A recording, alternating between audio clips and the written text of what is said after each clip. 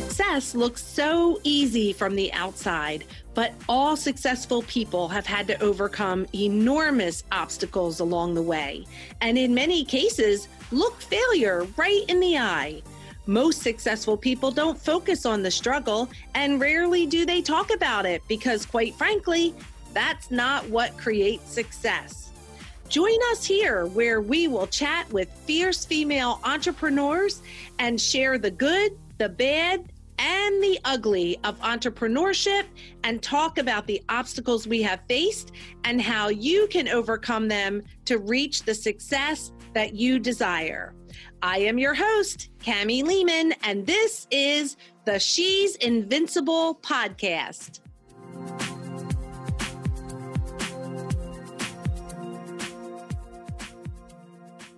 Hey everyone, thank you so much for joining us today on the She's Invincible podcast. And oh my gosh, wait until you meet this invincible one. That's all I have to say about that. Dr. Lana Cook, chiropractor with a love for looking at our innate power to heal and transform our lives from the inside out. Welcome. So excited to have you here today on the She's Invincible podcast. Thanks for having me, Cami. And I love the name of your podcast, and you have so much good energy. So thanks for inviting me. Oh my gosh. Thank you. So I am just so excited to share you with our listeners today. I feel like I know you. You're an author. You wrote this amazing book, which we're going to talk about, but I had the pleasure of reading and getting to know you even more and through our conversations. And I just can't wait to share you. So let's jump in. Let's just tell them everything. So we'll start with, how in the world did you get where you are today? And then what makes you invincible? Oh, geez. I mean, how much time do we have? No. Yeah. Well, first of all, to get here today, you've offered me so much grace because you text me, you're like, we're recording. I'm like, crap. Okay, I'm on. So I love that you just let me roll right in. And I think that is a metaphor for so many things, is like, I graduated chiropractic school 12 years ago, knew that I wanted to help people with my hands. I grew up in a family that used more natural methods to take care of ourselves. But I had no idea, like, the deep rabbit hole I was starting to go down in understanding more about like health and human healing and life. And I think what we're witnessing in the world right now, I think the whole world is starting to wake up to some different things that maybe we can change. So this last 12 years for me has been like, drinking from a fire hose of trying to understand more and wanting to share what I was learning and applying to my own life with others so that they could change their life as well. So I kind of credit my wake up call, which is why I wrote the book that I'm sure we'll talk about at some point, was like, I kind of joke, but I'm not joking, that there's like the pre aspect of my life before I woke up to some of these truths and started to apply them to change my life for the better. And it happened to coincide with when I opened up my practice. So I started to really look at like how I was responsible for my own life, and how, I'm a direct reflection of where I'm at, and the inside is what's going to happen in my external life as well. And so I apply that to my business, to my practice, to my finances, to my marriage. I probably need to apply it to my family more than anywhere. Because, I don't know if anyone else feels this way, but sometimes at the end of the day, when you're your husband, you have the tail end of the sandwich of your day. And that's the leftover energy. And then we wonder why we argue or what have you. It's just the energy is not good at that point. So that's what I've really learned, is how to use energy. And when you're not putting it in the right places, what you're going to get is what you're going to get. So that's my joy now, is to help people understand more about their own energy and how to use it powerfully to create what they want in their life.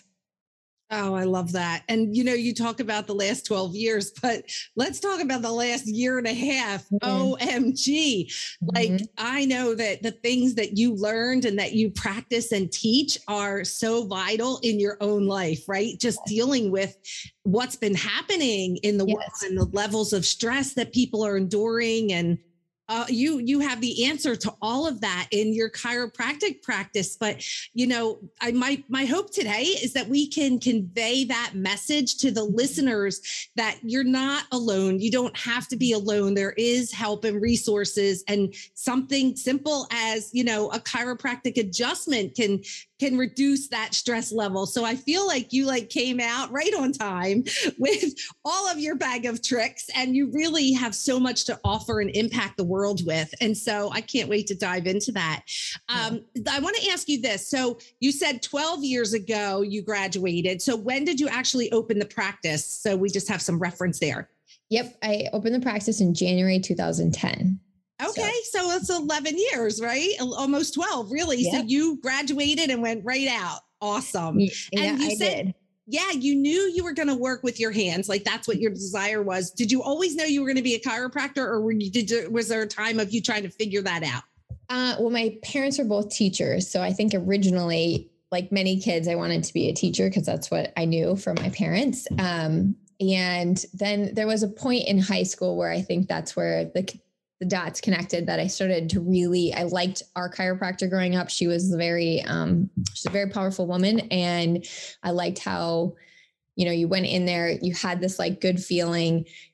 You always left like on a positive note. And I thought it was cool that she did it with her hands. So, I started to explore that. She let me work in her office one summer. And then I just knew that that's what I wanted to do. I love it. And that is such a powerful thing that you grew up in the chiropractor office. So I think like that makes more of a transition, than somebody who never did or never, right. was exposed to that. So you already knew the value and what it did for you and your family. And so you were able to just run with that. That is beautiful. Yeah. I always say to people like, dentistry, for instance, people know like you're supposed to go to the dentist several times a year. And if you don't get your teeth cleaned a couple times, like you don't admit that, you at least know you're supposed to do that. And I think that's where we're headed in chiropractic is I think, at one point people only went to the dentist when their teeth were rotting out of their mouth, and had to have extractions done. Well, now, like if I take better care of my teeth, they're going to be healthier in the long run, and therefore my whole body is going to benefit. And I think the same is sort of happening where more and more people understand that like chiropractic is, yes, you can use it when you've got a like bad disc and your back is really killing you, but you also can use it to really take care of yourself and this like lifeline of your spinal cord and nervous system to just really try and be proactive. So I think we're shifting into that. And I remember sitting in the first day of school and they said something like, this is a tough profession because you always have to educate people on why they need to, come back. And I remember thinking, I don't get it. Why wouldn't people come back?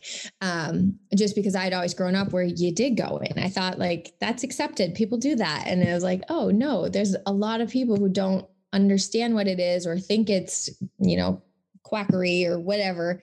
But like you said, in the last 18 months, I feel like chiropractic offices have probably remained one of the most normal places you can walk into right now, because we know that we don't need to fear our systems and there's ways that we can take better care of ourselves to work on our health from the inside out. So I really am so grateful for this profession, especially right now. Mm-hmm. Oh my gosh. And it's funny because I like my memory of, even just in the last 10 years is, somebody leaning over, holding their back saying, oh, I did something to my back. I better go get a chiropractor appointment. And now it's right. A lot of the people that I know, it's a regular thing. Just like for me, I get massages a few times a month. Right. And that keeps me off of the table. So, right. But you need to work with what works for your body. And I love that, we can share that with people today and say, hey, don't wait until you can't stand up, get in there, and then you won't have those times. Right. And you won't have those stressful pains coming out in different places. So tell us what makes you invincible. Oh, I love that question. I when you posed it to me earlier, I was like, yeah, what does? I think I have an immense amount of energy. So I'm like pretty good at cultivating more energy as needed so that what I want to accomplish, I can do. I also have an amazing knack at bending time. So I can fit a lot into a short quantity of time. So I think those would be my things that make me invincible, is a lot of energy and the ability to use it and get a lot done in a short period of time. I love it. And you pivot really well too. I want to add that as well. It's like you're ready for whatever's coming. And I love that. Love. I don't know if I'm ready, but I'll respond, right? Yes. Yeah. You will get ready on the way. I love it. So, okay, today we are talking about knowing that your business is a direct reflection of you, about alignment with thoughts and actions, listening within yourself, and oh, my favorite, having the courage to take action, right? So let's dive right in. Tell us everything you know about this topic, because I know there are great lessons here. Sure. All right. Well, I'm going to try and like boil down some energetic conversations and make them as simple as I can. So the more I've tried to understand, like, why does one person's life seem like there's all this like flowing good things happening and their businesses thrive and all that, and then the next person meets like resistant every place that they look. And it boils down to a lot of it understanding that we're all electromagnetic beings. We all have energy. And if you need a way to understand that, you can think about like an old antenna on a radio. You know, if that radio wasn't coming in at the right frequency, like let's say it was a little garbled, you could stand closer to it and it would change the signal. You didn't even have to touch it. You know, so our energy system is larger than just our body. So some people would call that your aura or your chakra, you know, and it sounds a little airy fairy, but quantum biology is starting to show us that we are, again, much bigger than just our physical body. So, you know, I like saying mind, body, spirit, because I think a lot of people are used to hearing those terms, but it's really applicable to think about you as more than your body when it comes to like wanting to change your life, because you're not going to change it unless you make an energetic shift. So when we understand that I have a certain frequency about myself, and, you know, I just said to you, like, I have a lot of energy and I get a lot done. There's an energy just in my thoughts about myself saying that, like, okay, yeah, hand it to me, I'll get it done. Versus if I was like, gosh, I'm too busy and I can't fit it in, you know, it's like those become energetic, self-fulfilling prophecies. So there's many ways that we can almost become as wizards of using our energy. One is how we use it in the spoken word. Another is the thoughts we think. And if you don't like how your energy feels, a lot of times that means you're thinking crappy thoughts. So we have to start to recognize that this idea of keeping things in silos isn't real. Like, my body is intimately connected to the thoughts that I think. They're not separate. So my mental health and my physical health are not separate. Just like my external world, my business, my family, etc., is actually not separate from these two things either. They're all working together. It's like a vortex of energy. So if I can start to shift the thoughts I'm thinking and start to find gratitude or joy or peace or even just acceptance, those are higher states of energy than if we're down in like anger or resentment or fear. When we're down in those lower states, a lot does not happen that generally you want to experience in your life. And that's where you're like feeling like you're getting beat up or you keep hitting these roadblocks because the energy is not energy rich. It's yucky energy. It's contracted energy. But we don't know that, most of us. We don't realize that where I'm at internally is a direct reflection of what I'm going to experience in my outer world. So in business, what becomes really practical about that is, let's say, you know, I run several businesses and so I have staff. Let's say I have some sort of issue with a staff member. Before I want to do anything with them, I better check where I'm at internally and see what is my role in this? What's my energy towards them, towards the situation? What would I like it to be? What is my end of that bargain? Because they're obviously a reflection of you, especially if you're the boss as well. And that, I think, helps you start to see that maybe you want something different. Maybe you like want your staff to, you know, come to work and be all fired up. Well, are you coming to work and you're all fired up? Or, you know, just starting to see that the energy is where the magic happens. When you start to shift the pattern of energy, you're going to get a different result. So that really is the magic that we all carry in my mind. It's just that we sometimes haven't ever had it explained to us that way, because it almost seems so simple, but it's simple. It's not easy, right? It's not easy to catch yourself when you're derailing off the tracks into the thing that always creates frustration or anger for you, to realize, okay, I'm going to set boundaries here for myself. If I usually spend 30 minutes wallowing in this frustration, I'll allow myself 30 seconds, and I'm going to get myself back into the state that I want, creating my world, which is usually these higher states of peace or acceptance or love, joy, etc. And in this crazy world of, everything that's going on, I really do believe that we're in somewhat of a spiritual battle right now. And I don't mean it you could take it in a religious context, but our spirit, our energy is our framework for our life. And if we're stuck down in these fear levels, it's very hard to expand into the potential that you actually have by the God-given nature of the fact that you're an energetic being. So when you see that, you realize, who controls that? Me. I do. I control what's possible for myself, but I have to allow myself to get into a better place energetically in order for that to come into fruition. That is scary too, because you're right. Like, we've been living in fear for a year and a half. Like, I won't say everybody, because some people are like fighting it, right? Like, they're like, no, I'm not buying into that. I'm not listening to the news. I'm not getting vaccinated, whatever. But it's, there is that fear, and you're right. Like, with that, at that energy level, and how each different emotion has a level. Oh my gosh, the whole world has been operating that way. It's no wonder that everyone is against each other, that we're having, in like, not just this plague, or this epidemic, but there's the racism, like all the things, because you're right. We're operating at that low level where all of that stuff festers, and it's a big show. Oh my gosh. It's a big crap show is what it really is. Right. I'm like the human emoji. Like, this is what I do all day long.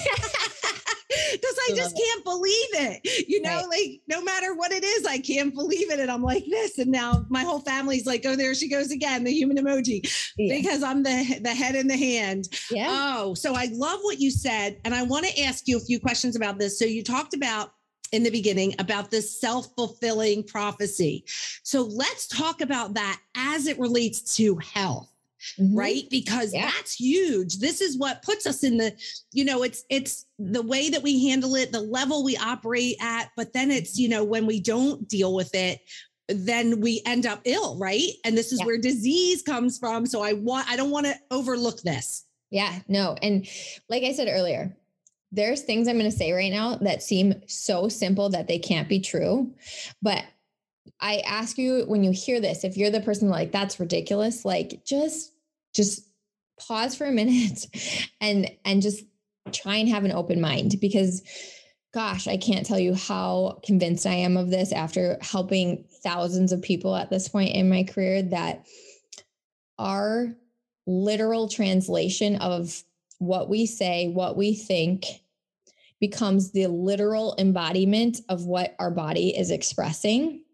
And the scary part, if you want to call it scary, or maybe it's the really empowering part of this, is when you recognize this, you have full control of your body.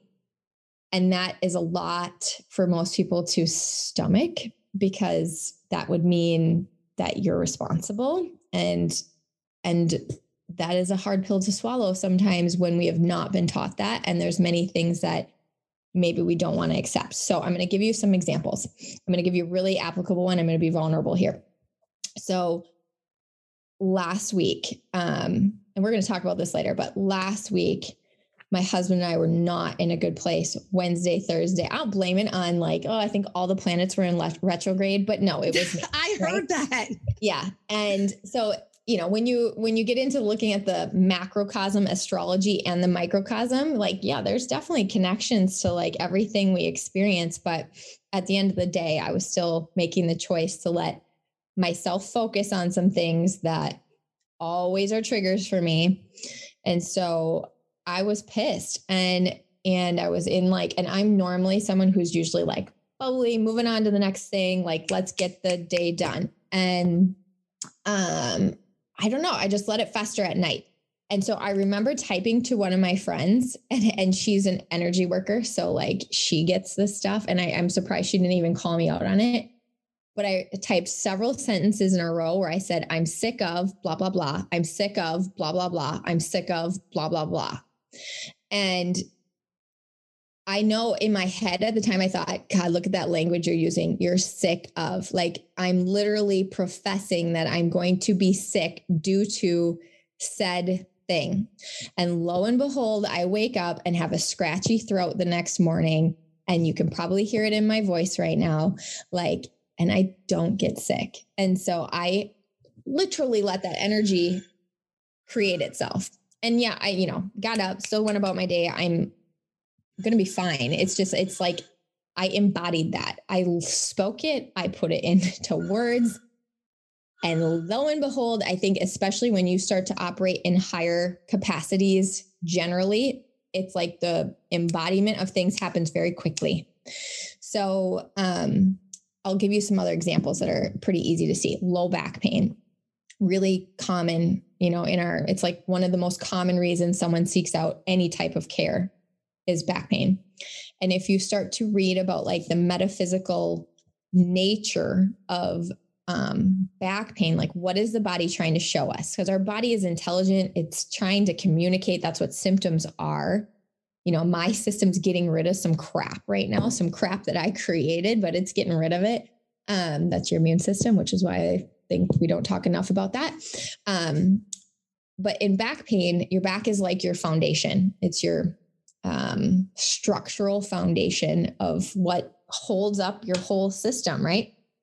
And so how many people have back pain? Well, it's rampant. Okay. So if you think about the back is like your support. How many people feel like they don't have enough support or that they have to support everyone, or they feel financially like they're, carrying the weight of the world, and then the back goes out. And so a lot of times what I'll see in patients, it doesn't mean that they don't have like if we took an x-ray, we'd see, oh, yep, they've got a compressed disc or they've got degeneration there. I'm not saying that that's not true. The physical part of it is very true, but there is still an energetic, emotional, or mental component to that too, where a lot of times I'll hear, in passing things like, I don't know why my back went out. It just did. And then if I know the person, I might dig a little deeper, like what else is going on? Oh, well, my son moved home and he's going to be living with us for 6 months. And it's like, you've got more on your plate than you're used to, or you're financially carrying the load for someone else. There's just so many things like that where literally the body will show us things that we are maybe not aware of ourselves. And then part of the healing is that shift. So instead of maybe feeling like, oh, even if you are the one carrying the weight, right? Like it might be like, I'm carrying the weight, but I'm good at it. Or telling yourself something different. Like, I'm so grateful that I'm able to provide for my family, something that's just a shift in the communication that's happening internally, so that hopefully your body doesn't have to keep cluing you into like, hey, this is actually, not the energy we want to be expressing. That's amazing. And when you said that, when you explained it, it made me think, what came first, the chicken or the egg? Right. Right. Because when you said like, you're not saying that there might not be like a compressed disc. Well, was it all of that stress that caused the compressed disc that over time, and now boom, here's the pain because you just can't handle the stress and the disc is already messed up. There's nothing else to mess up. So now you're in pain. That is crazy. Mm-hmm. Yes. Mm-hmm. And people I don't, didn't realize that. I always just knew that, certain things come out in your hip, like grief and regret or whatever, stuff like that. Like I'm reading a book now on self-awareness. So I'm learning a lot. In fact, I'm going to introduce you to this other doctor who wrote that book. You two are going to love each other. Oh, I love it. That's great collaboration. But yes. And so, but I didn't realize until you just said it, that like all of that's internally and emotionally happening to you is creating compressed discs and things like that as well. That is amazing. Mm-hmm. Our bodies are so intelligent, and that's I think that's the higher level thought that I have to like sometimes work backwards with myself, because we're all human. We all have these points that just contract us, or we're like, it's a pattern and I don't know how to get out of it. It's like, okay, if you think about two cells come together to create your system, and, like, for instance, I have a baby, he's 14 months old, my body educatedly did not know how to grow Max, it just happened. And while we're having this conversation, my lungs and my heart are doing everything they need to do, my body temperature, all of that. It's like our systems are so flippin' intelligent.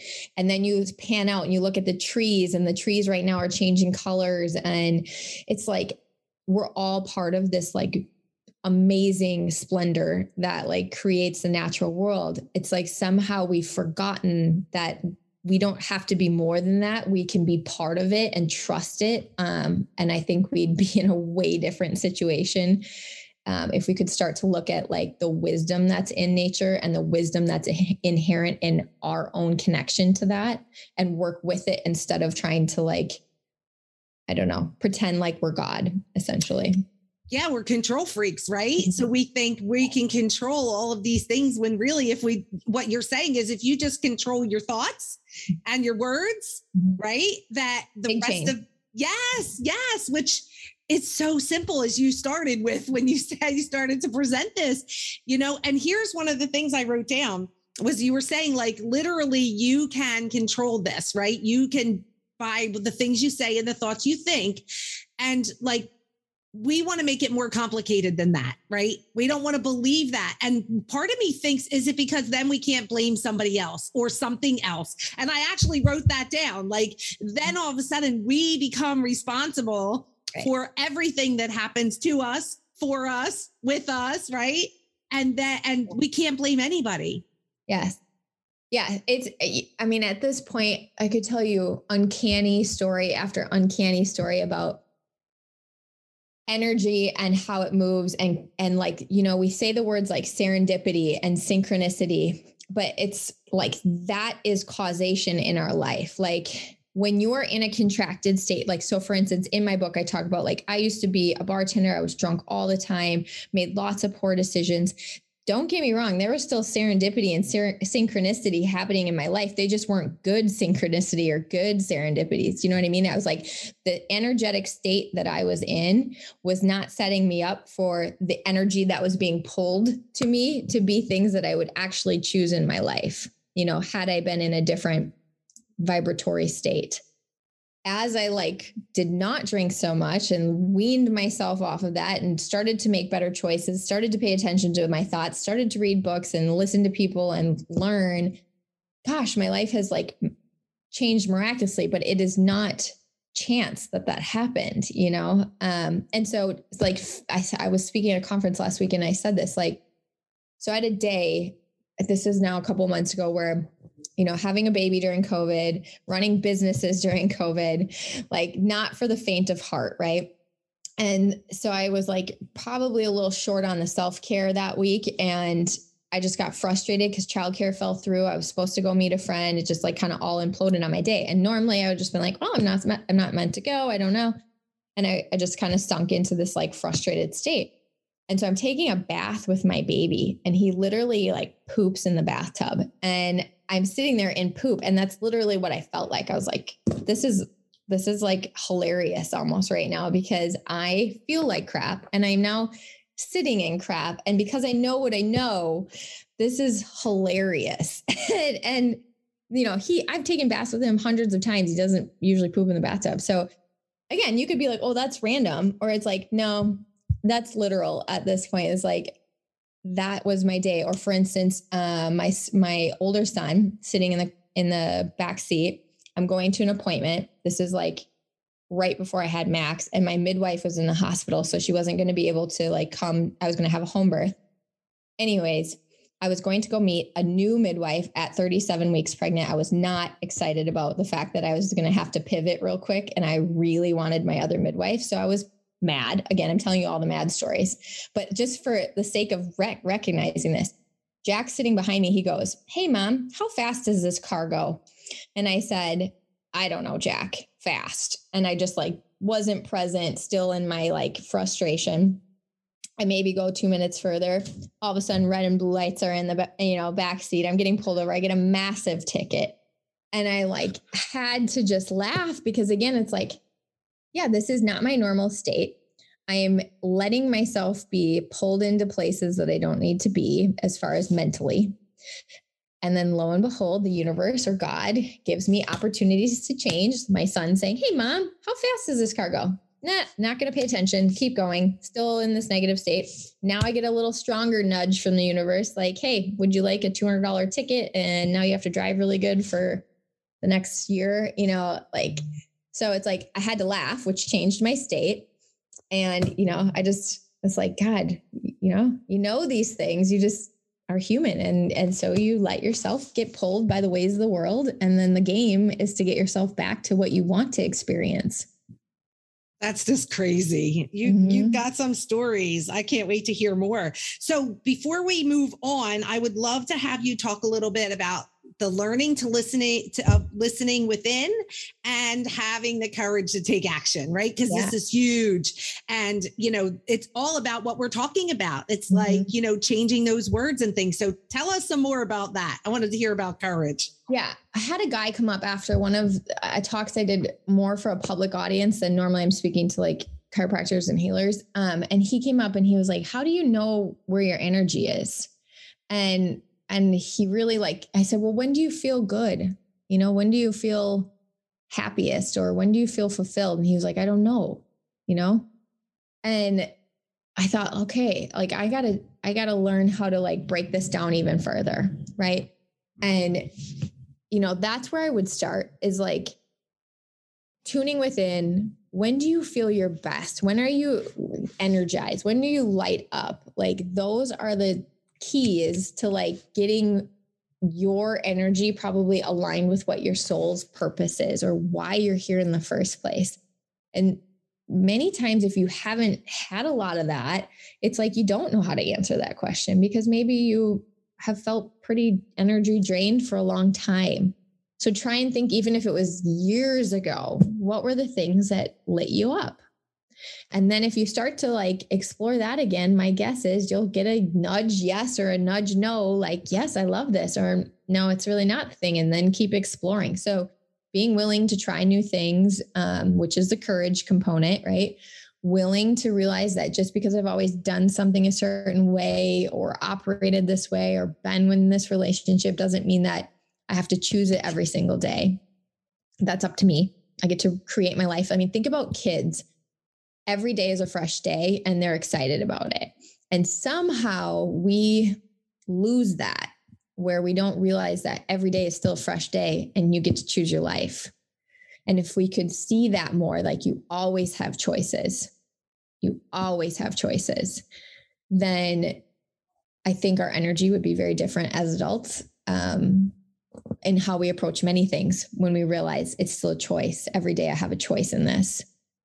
So that takes courage to do that because a lot of adults aren't really alive anymore. They're just going through the motions.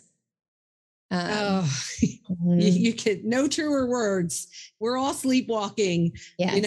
I mean, and I feel like this year I've come out of that and been awoken at, in so many ways, but I still feel like that's not all of me, Right. Yeah. And, myself right now, I'm kind of going through, what do I want to call it? So I love chiropractic and I love what I'm doing here. And it's, I don't want to say easy for me, but it's I don't know. Natural. It's very natural at this point. So I feel like I still need to do this. This is definitely part of my soul's calling, but I have so many things that I feel convicted to stand up for right now.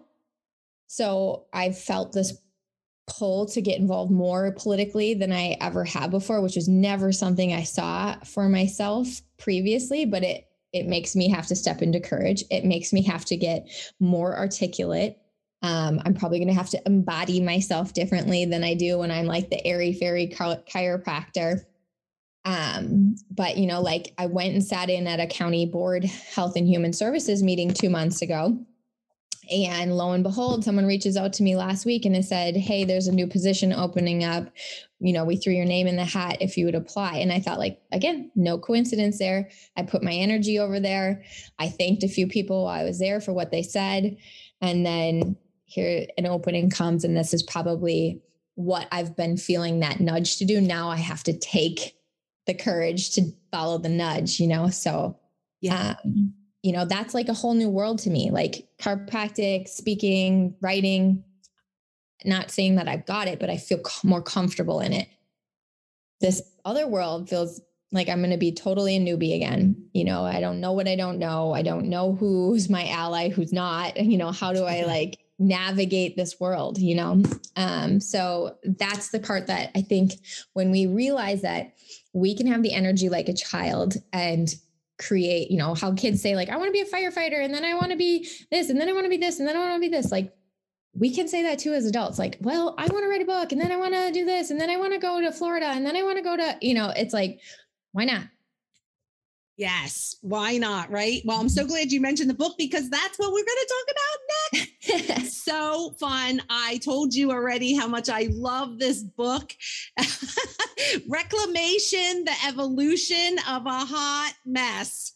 Boy, do we all see ourselves right there some days, right? And this is totally. By Dr. Lana Cook. Amazing book. I got so much out of this, and I just loved everything. Oh, thank you. So, yes. And I've posted it on my social media and encourage people, and I'm going to encourage them right now. So while you're listening, you can click the link in the show notes and you can order this amazing book. It is such an easy read. I read the whole thing in 2 days.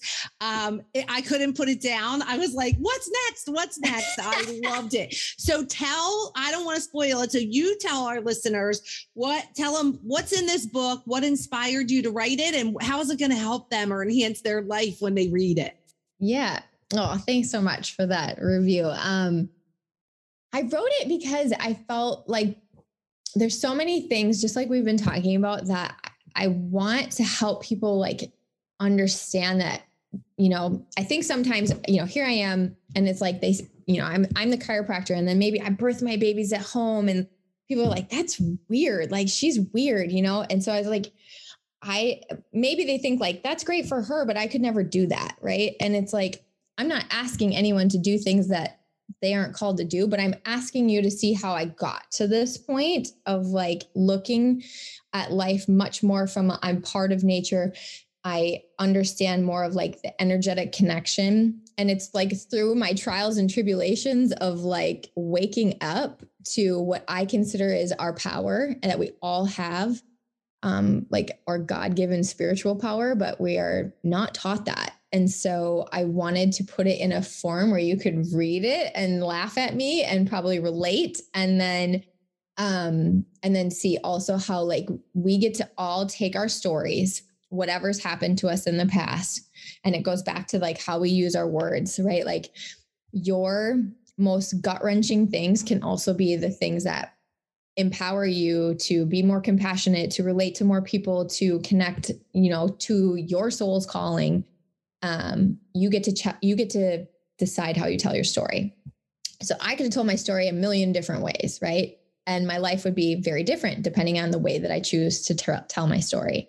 And this is just me from what I've chosen as my way of currently telling my story. And most of the time it's served me. So the learning that's come from some of these escapades has really opened me up to who I am at this point. Oh my gosh, that's so powerful. And I have 2 things I need to say about that. So the first one is to us and to the listeners, oh my gosh, what a powerful message you just gave right there, that you can tell your story one of a million ways. And here's the mic drop. You can tell the rest of your story any way you want it to be. This is not where the story ends. Wherever you are today, where you're listening to this message, you can open up a notebook and you can write a whole new story that tells exactly how the rest of your life is is going to go. And that is so powerful to me. And thank you for just saying that and opening that, because I feel that way, but I don't always remember to share that message with other people, that you do decide the buck stops here and you can write whatever story you want. And it doesn't have to be related to the one that you've been living for 20 or 30 or 50 years. Right. And that is the most powerful thing you could ever do for yourself. So that's the first one. And the other thing I can't help but think is to ask you this is like, have any of those drunk bartender friends ever shown up on the chiropractor table and been like, you look familiar? No, because I don't practice. Well, don't get me wrong. All of us on some level have turned out to be, some of us, I should say, where we're like, we've evolved. But I don't practice where I used to bartend, thank the Lord. So gosh, who knows what could happen, but yes, I'm very grateful that I don't practice. I thought of that a few times. Oh my gosh. Yes. All right, you guys. So if you want to read about the evolution of a hot mess, you got to get this book, Reclamation by Dr. Lona Cook. Oh my gosh. Let's tell our listeners where they can find you. Okay. It's on Amazon, and it is also, if you go on my website, we've got a blog up there and stuff. So my website's just my name, drlonacook.com, DRLONACOOK. Oh my gosh. This has been so fabulous. What a great conversation this morning. And now a word from our sponsor. Christine Trumbull, founder of Coaching the Climb, understands the challenges of building a successful business. She's faced many of those challenges herself and helped hundreds of clients build successful businesses. With the launch of her new podcast, The Climb with Christine, you will hear the same advice she gives her clients, as well as conversations with experts in a variety of topics, including business, health, relaxation, mindset, kids, and fashion. Check it out on iTunes, The Climb with Christine, and be sure to subscribe, download, and give her a rating and review.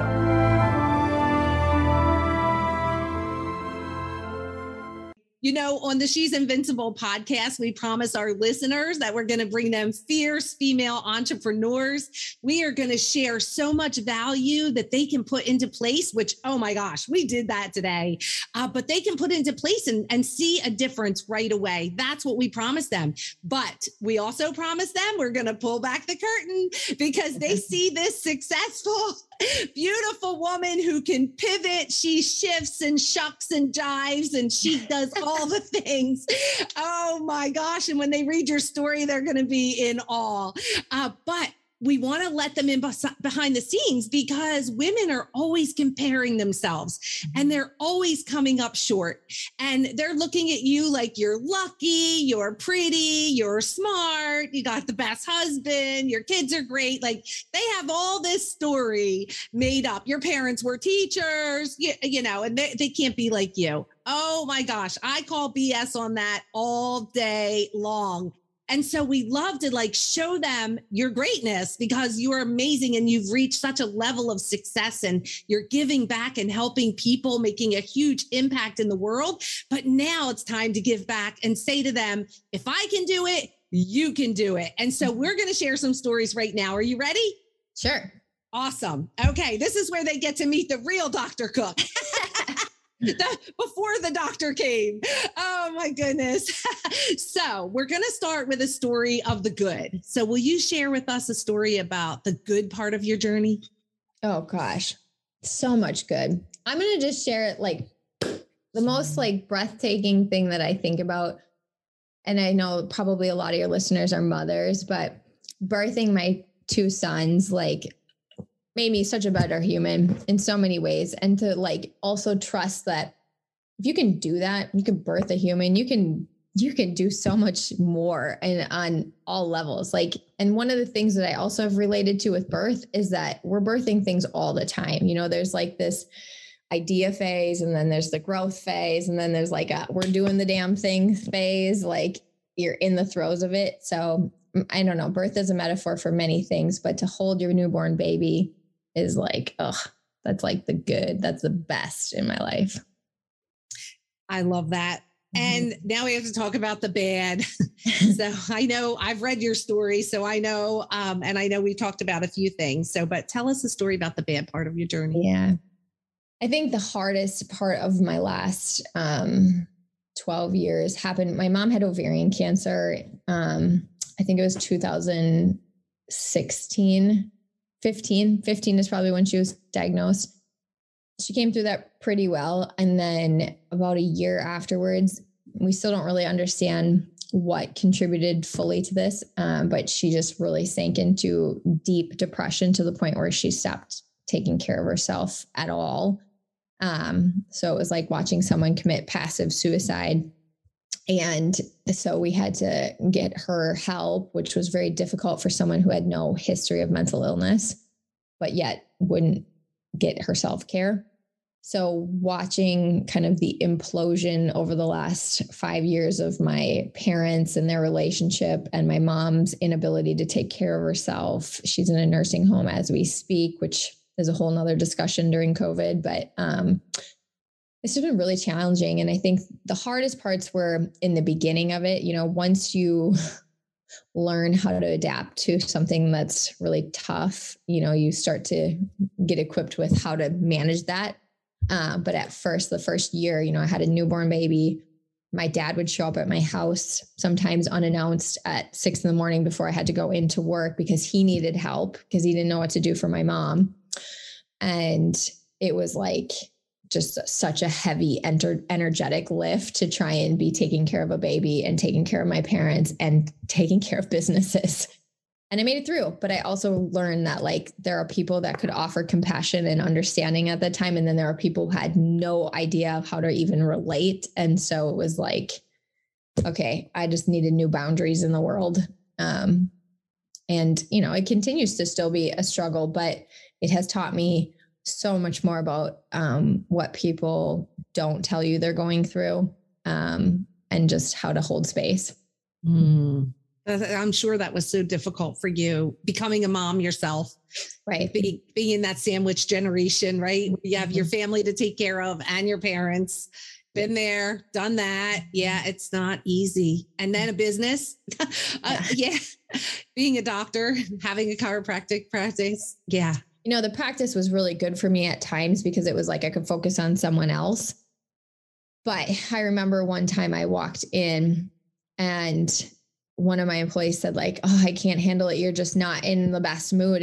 And that's like how you always are. And I was like, I can't, I literally am neutral is the state I can be in right now. I get where this might not be your favorite day when I walk in the office right now, but she had no idea, and even though you can tell someone some of what you're going through, it's like that. I feel like she's died. Like my mom has died, but she isn't dead. And that's a really weird place to grieve because people don't understand that it's like, yes, she's alive, but she really hasn't been herself for so long. I imagine it's probably similar to when people experience like someone with Alzheimer's or something like that too. Yeah. I was thinking that, yeah, they're there, their body is there, but they're not there. They don't know who you are. They don't have a care in the world. They're just numb. Just numb. Numb is a very good. Yeah. And unfortunately, then you become numb too, right? Numb is contagious sometimes. Yes. In a sense of it's like a survival mechanism almost. Yes. Coping mechanisms. And they say, your trauma is going to be someone else's survival guide, right? That's why we have to give back. Right. Yeah. And I said this at a seminar. I was like, there was parts of me that the little girl in me wanted to just go lay by my mom and be like, you give up, I give up too. I just want to lay here and hug you. And then there was the part of me that was a mother that's like, oh, hell no. I'm going to just go focus on my baby right now. And I had anger at my mom. I mean, we tried every emotion to try and see if we could help her. It was one of those things where I just realized one of the greatest blessings is the understanding that I can only choose for myself. I don't get to choose what someone else does or doesn't do or how they look at the world. It is only myself. And then there's this part of me that also is like, what is she teaching me right now? Because this is my experience. You know, I'm experiencing what she's going through my lens. So it's meant for me somehow, but what is the story I'm going to tell myself or that I'm going to learn from this, you know? As a doctor, what would you say your opinion is that actually happened to her? Do you think it had anything to do with the treatment of the cancer, like the medications? Yeah.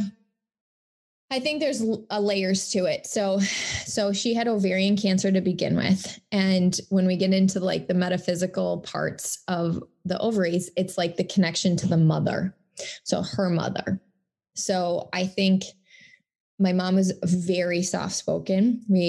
I felt like we're at odds with each other at times because I'm not soft-spoken. And her mom was even more quiet than she was. And so I felt like they were around each other, but there probably was some underlying things there.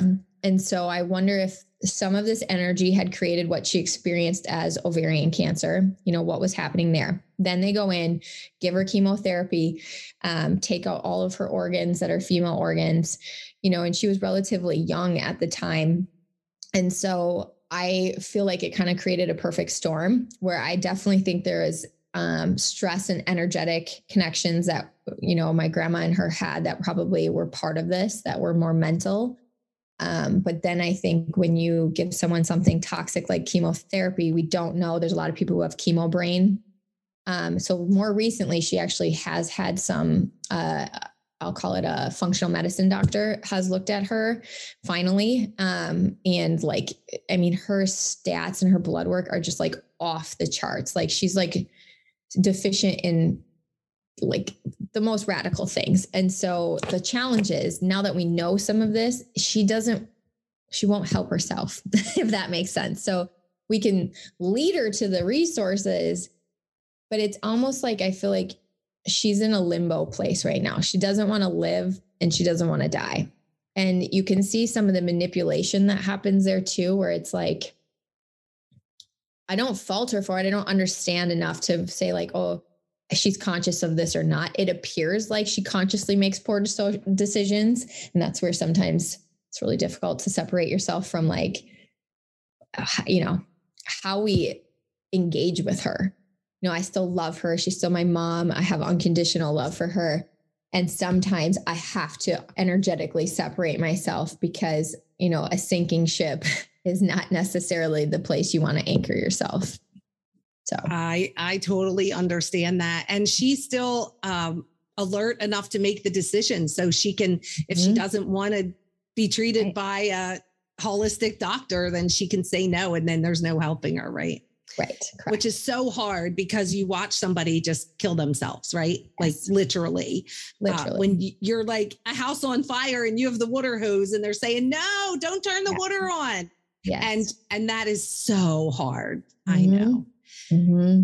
Oh my gosh. Teacher, for sure. Mm-hmm. I'm sorry, say that again. I said, she's been my greatest teacher for sure in all of this. Like it has taught me an immense amount about healing and the layers to healing and not healing for that matter. Mm-hmm. That's what I was going to say. Like, as we spoke about, you know, what the self-fulfilling prophecy, right?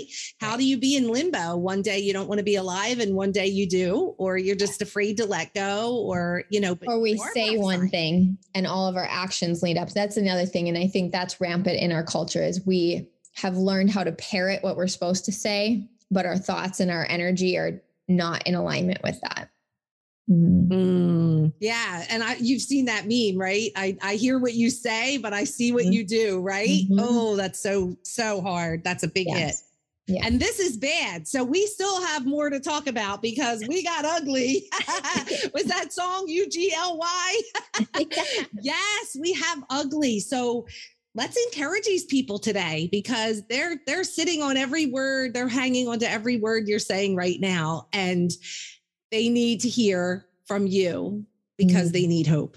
So let's tell them your ugly story. Okay. So my ugly, when we were discussing like what was bad, what was ugly, I think is just I'm going to call it fish out of water experience with marriage and becoming a stepmom and I talk about this in my book some, when I got married, I was single beforehand, no kids, lived by myself. And I got married to my husband, Kyle, who had 3 daughters that were at the time, 7, 4, and 3, and 2 moms. And so it was like just a crazy amplification from what I had lived previously. And so we got married quickly.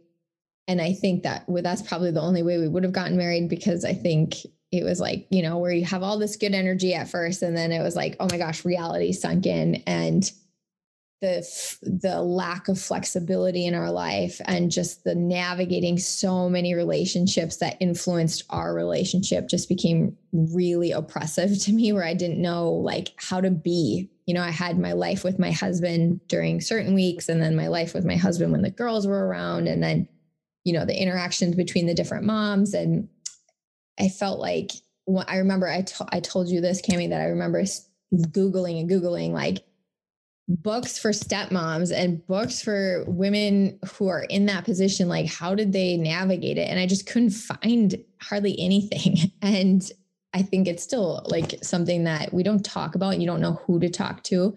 And if you're like me, I think we got married when I was 28. You know, I didn't have a plethora of friends who had already been through divorce or anything, or had stepkids. So it was like, I basically didn't have people to talk to. I had my parents who couldn't really relate to where I was at the time. So,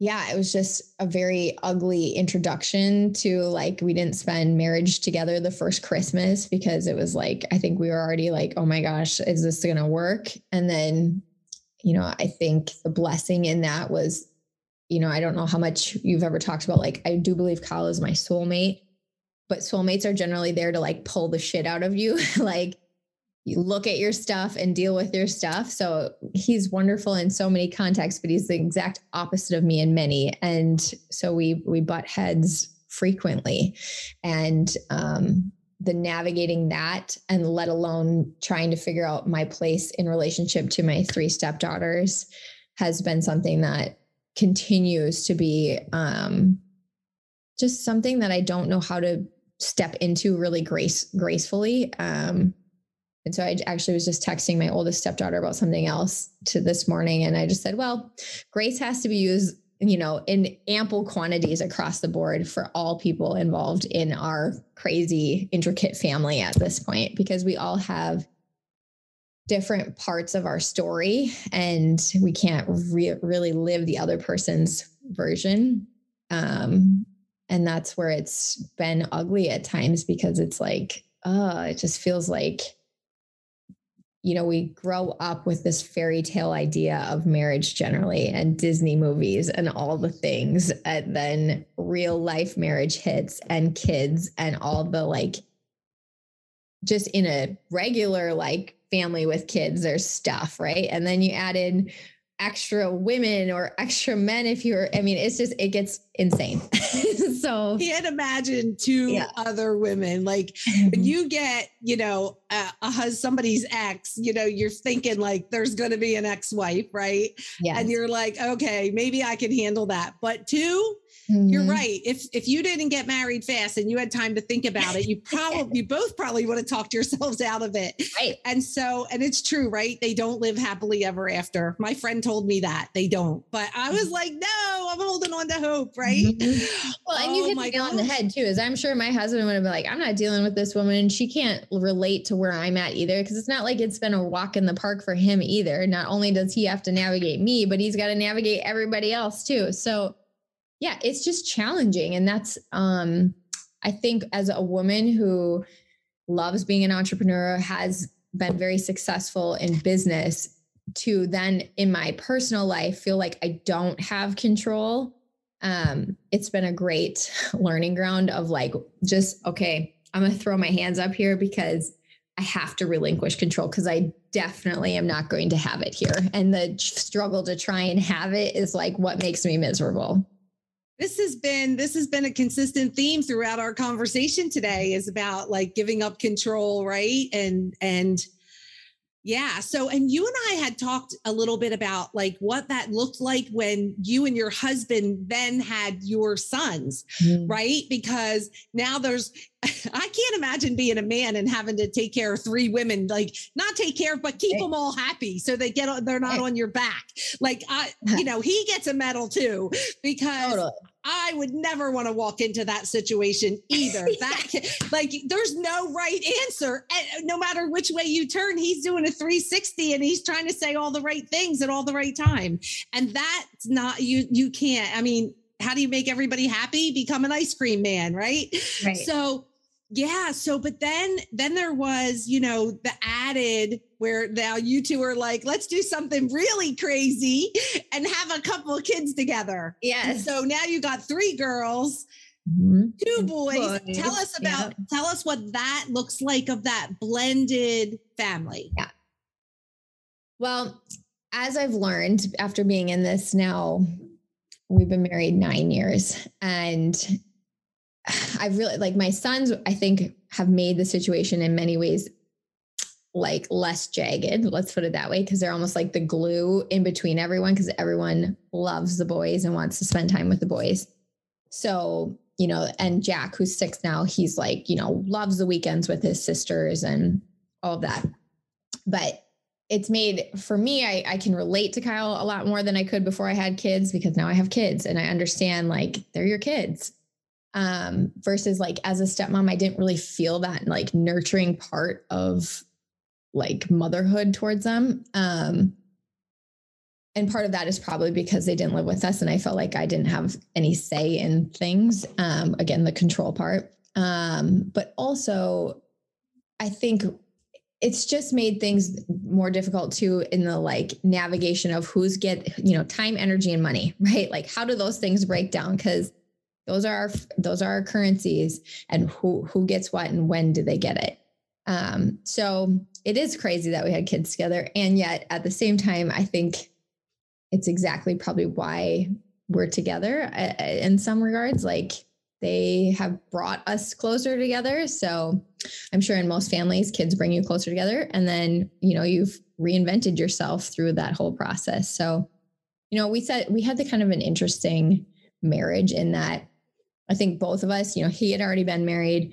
I never knew if I even wanted to get married. And so we kind of said weird vows, like, kind of like trepidatiously, like, are we going to do this? We're going to do this. And I look at it now and I'm like, okay, it's perfect. Like, we, I think, share the value of independence. And so on some level, this crazy circus we have going still allows all of us to sort of operate autonomously too.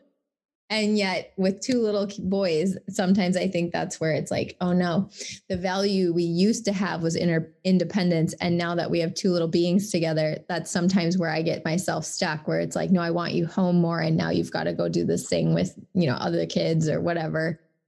So it's the evolution of learning, like, sometimes what fit before doesn't fit anymore. And I think that's where, I'm not necessarily a believer that every person that gets married is meant to stay together forever. We kind of look at relationships like, oh, you failed if it didn't work out. And it's like, no, we had kids together and they're successful humans and it's okay. I think we need to talk more about that. I think there's a stigma in stepmotherhood. There's a stigma in people who got divorced. And it's like, we could all learn a lot probably from, like, what worked, what would you do differently? What wouldn't you do? Like, maybe I wouldn't have gotten divorced, that type of thing. If we could just have the ability to almost like nurture each other, to learn from each other in that. But those are still topics we don't talk that much about. Well, let's go there now. So we have women listening right now thinking, sister, I feel your pain, right? Yeah. Like, there are people going through this, and more now because of the pandemic, there's more divorce. And so let's give them a couple of tips that have worked for you for navigating this, that like how they can breathe again and just get through it. It doesn't have to look pretty, but how do you survive this? I first remember, like, there's all these expectations of, like, what you have as expectations in your head, and maybe what your significant other has completely different expectations. So that's usually where you're not meeting Is like my expectations look different than your expectations. So we needed to communicate what our expectations even are.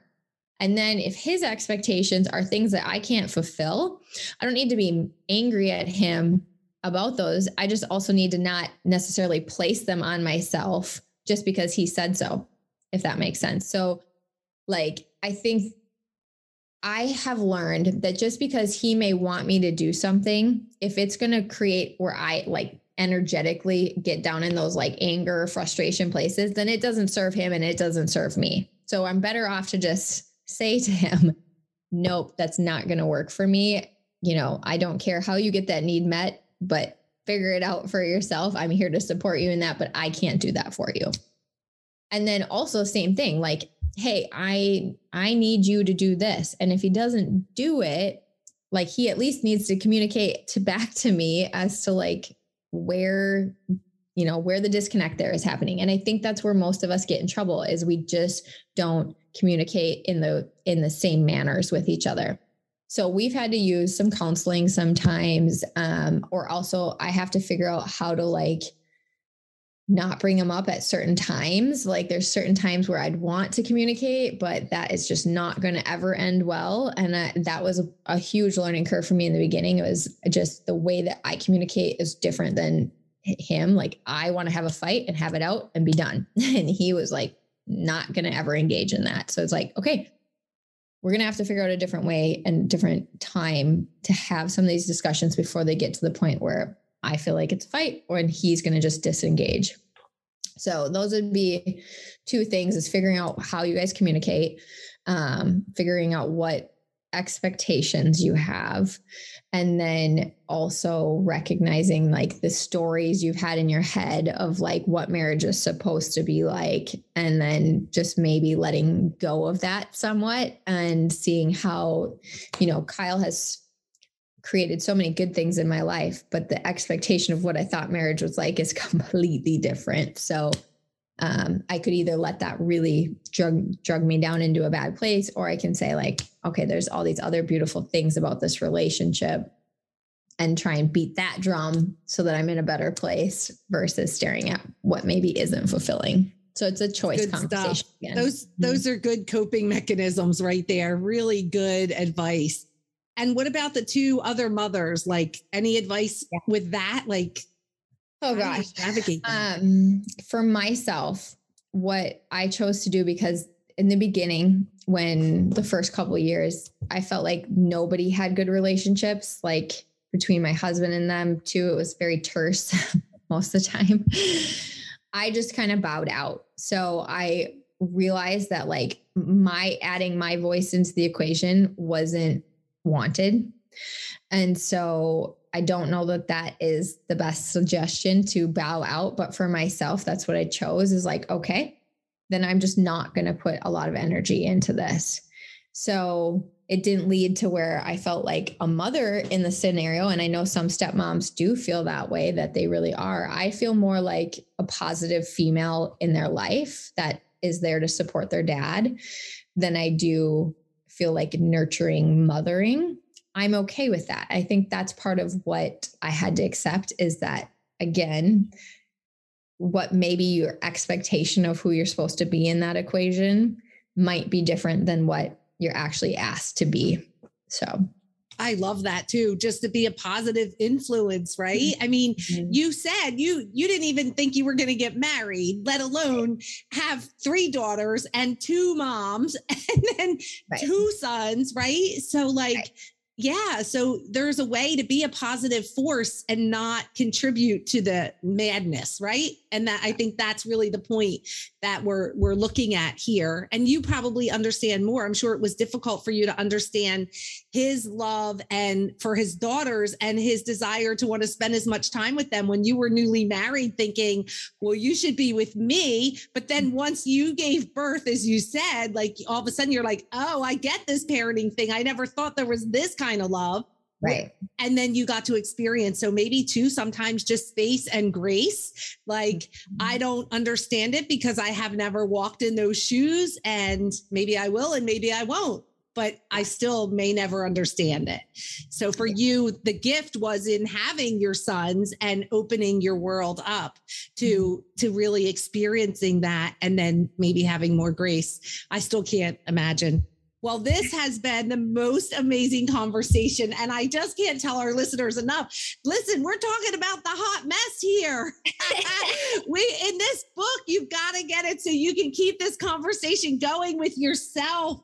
Unbelievable. Thank you so much for being with us. Thank you for opening your heart and sharing some of your most intimate, stories with us to be able to help these other people that are listening and sharing and just making a bigger impact. And I appreciate that so much. Before we say goodbye, I would love for you to finish this sentence. The world would be a better place if more people knew blank. Fill in that blank. If more people knew that they were the creator of their life.